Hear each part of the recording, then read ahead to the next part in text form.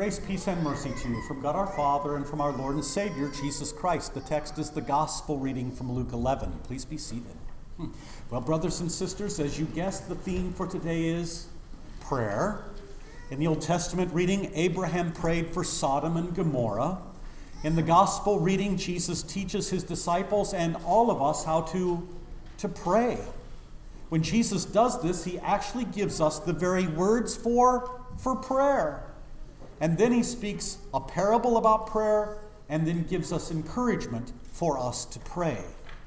You see, brothers and sisters, when one believes in God, one prays to him. Faith is always dependent upon the Lord. So we always want to receive from him, and so believers pray. This is why prayer then is a heart-to-heart conversation with God. However, in this conversation, God, our Heavenly Father, he speaks first. We, his children, we listen. Then we say back to him what he has said to us. Just as children learn how to talk by listening, so it's the same with us. So in Luke 11, Jesus, the Father's Son, teaches us how to pray, the Lord's Prayer. Now, another thing I have to say and make clear today is that prayer, are you listening? Prayer's not a bargain. Nor is it informing God of something that he's not aware of. Like, hey God, over here, hey, it's me. I'm sick, in case you haven't noticed. I wouldn't mind feeling better, God, so could you please send some healing my way? Doesn't work that way.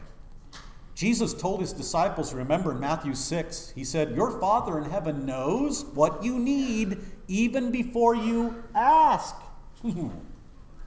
So here's an important point then. God's name's holy, his kingdom comes, his will is done without our prayers. Ponder that for a while. God knows what we need. He does, really. He promises to give us what's best. In fact, he even causes the rain and the sunshine to fall even on unbelievers. Again, that's in Matthew's gospel. So then why in the world do we pray? Well, I'm glad you asked. We pray when our heavenly why pray, I should ask? Why pray when our Father in heaven has everything covered anyway? Well, first he commands us to pray. That's the second commandment. Remember that? Using God's divine and name properly by calling upon it in every trouble, prayer, praise, and thanksgiving. And in addition, we pray because he promises to hear us and to answer us. The intro today, quoting Psalm 50, call upon me in the day of trouble, and I will deliver you, and you will glorify me. So there's the call, the command, and then the promise. I will deliver you. So prayer indeed is a holy conversation. Dear children coming to their dear Father in heaven and saying, Abba, Daddy. And then the Son insisting that the Father listen to us. And the Spirit packaging and delivering our words to the Father. Now in Luke 11, please notice right out of the chute, immediately. Did you notice who's praying? It was Jesus who was praying. That's incredible. Luke doesn't tell us what Jesus is praying. I've got a hunch, but the text doesn't say. But Luke in his gospel makes this a very important point, that Jesus is always praying. But if there was someone who never needed to pray, it was who? It was Jesus. He knew the mind of God the Father perfectly. He and the Father are one. So why did Jesus need to pray? He was God in the flesh. In other parts of the New Testament, we see that Jesus then, here's the answer to the question, why does he pray? He prays for his disciples. He prays for the world. He prays for the church. Read John's Gospel, you'll discover this. That's a no-brainer, of course, because Jesus is our high priest and intercessor who prays for all of us. And because he prays for us, we are now able to pray. We pray through Jesus. Remember, growing up, Dad would always pray this way at the end of the prayers, through Jesus Christ our Lord, or in Jesus' name, see? So we pray through him. We pray through his sacrifice, through his blood, through his death and resurrection. That's why many Christians, as I just said, end their prayers this way, in the name of Jesus, or formally in church, through Jesus Christ, your Son, our Lord, who lives and reigns with you, Father, and the Holy Spirit, one God now and forever. In the text, please take note that Jesus teaches. I repeat, he teaches them how to pray. This is absolutely huge. This means that praying is not a natural activity, like eating or breathing. Prayer must be taught by the Lord and learned by the disciple.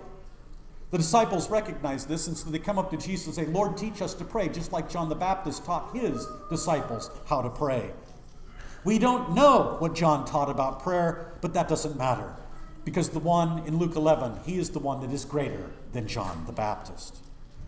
Jesus, in the text, gives us the very words to pray. Father, hallowed be your name, your kingdom come. Give us each day our daily bread. Forgive us our sins, for we ourselves forgive everyone who is indebted to us.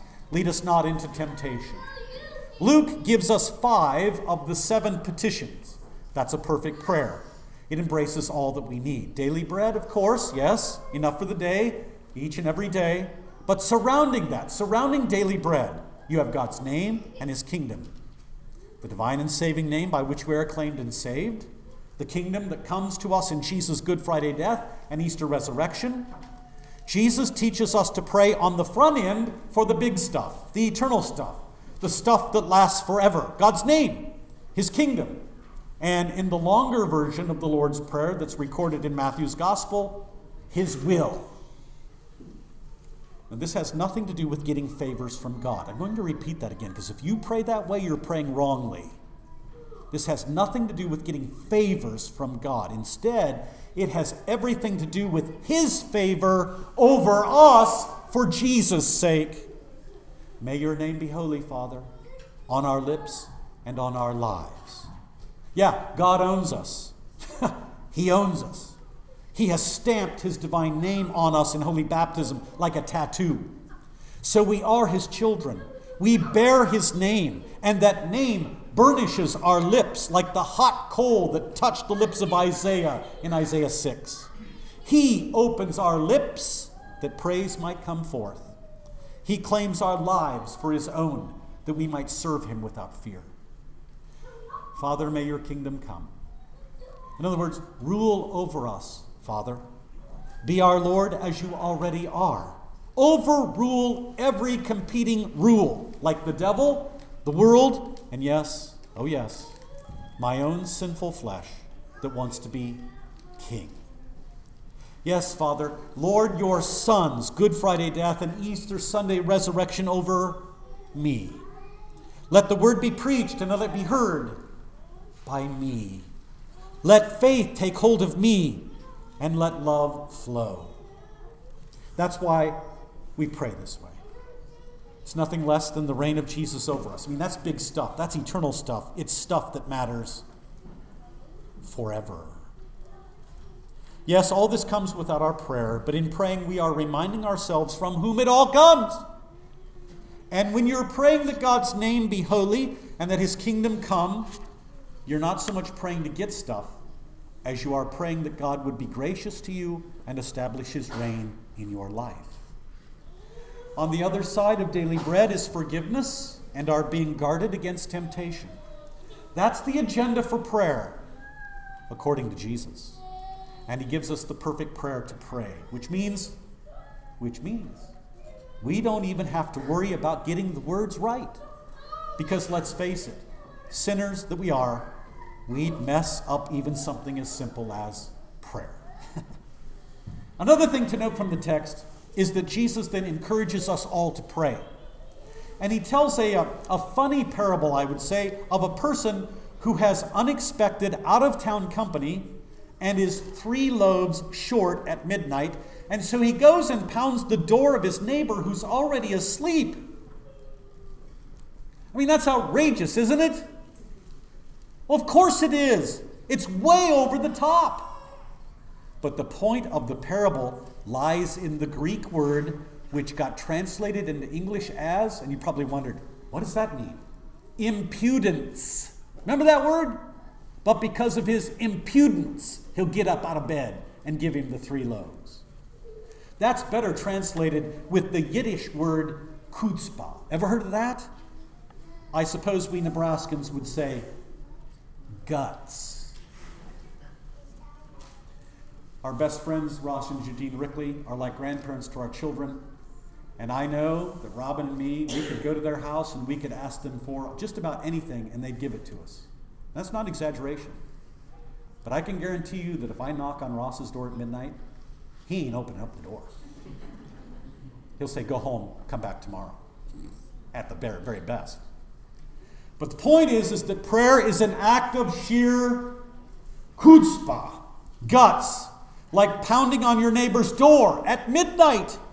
And the only reason we get away with this is that our Father is that crazy neighbor. Our Father is that crazy neighbor who actually listens to our prayers and petitions and doesn't mind the midnight intrusion. In fact, he delights in it. He thinks it's great. But then, what parent doesn't like to hear from their kids any time of the day? Please also notice from the text that Jesus promises that prayers do not go unanswered. Ask and it will be given you, seek and you will find, knock and it will be opened. He doesn't promise that you will get precisely what you ask for or find exactly what you seek or that every door you knock on will be opened. Why? Because fathers know how to give good gifts to their children. Right gifts. Gifts that will bless and benefit the children. God, in the text, through his Son Jesus, promises the Holy Spirit to those who ask him. And with the Spirit comes every good and perfect gift. You know that from the Scriptures, don't you?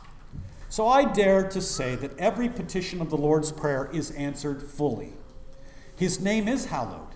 His kingdom comes. His will is done. He sustains your life with daily bread. You are forgiven, guarded from temptation, delivered from evil. Every single petition of that perfect prayer is fulfilled in your life every single day. But maybe not in the ways you expected. But our expectation always falls so far short of what our Father in heaven wants to give us. So, brothers and sisters, when you pray, and especially when you pray the Lord's Prayer, don't think of prayer as something you do to get something from God, but something you do because you believe you already have everything you need and more. Don't pray to earn God's favor or to get favors. Pray because you have God's favor. Did you hear what I said? Pray because you have God's favor in Jesus. Don't pray as if you were coming to a king or some powerful political big shot. Instead, pray as children who come to their dear Father. Pray as Jesus, your Savior, has taught you. Short, sweet, to the point. And remember this, prayer doesn't begin with you.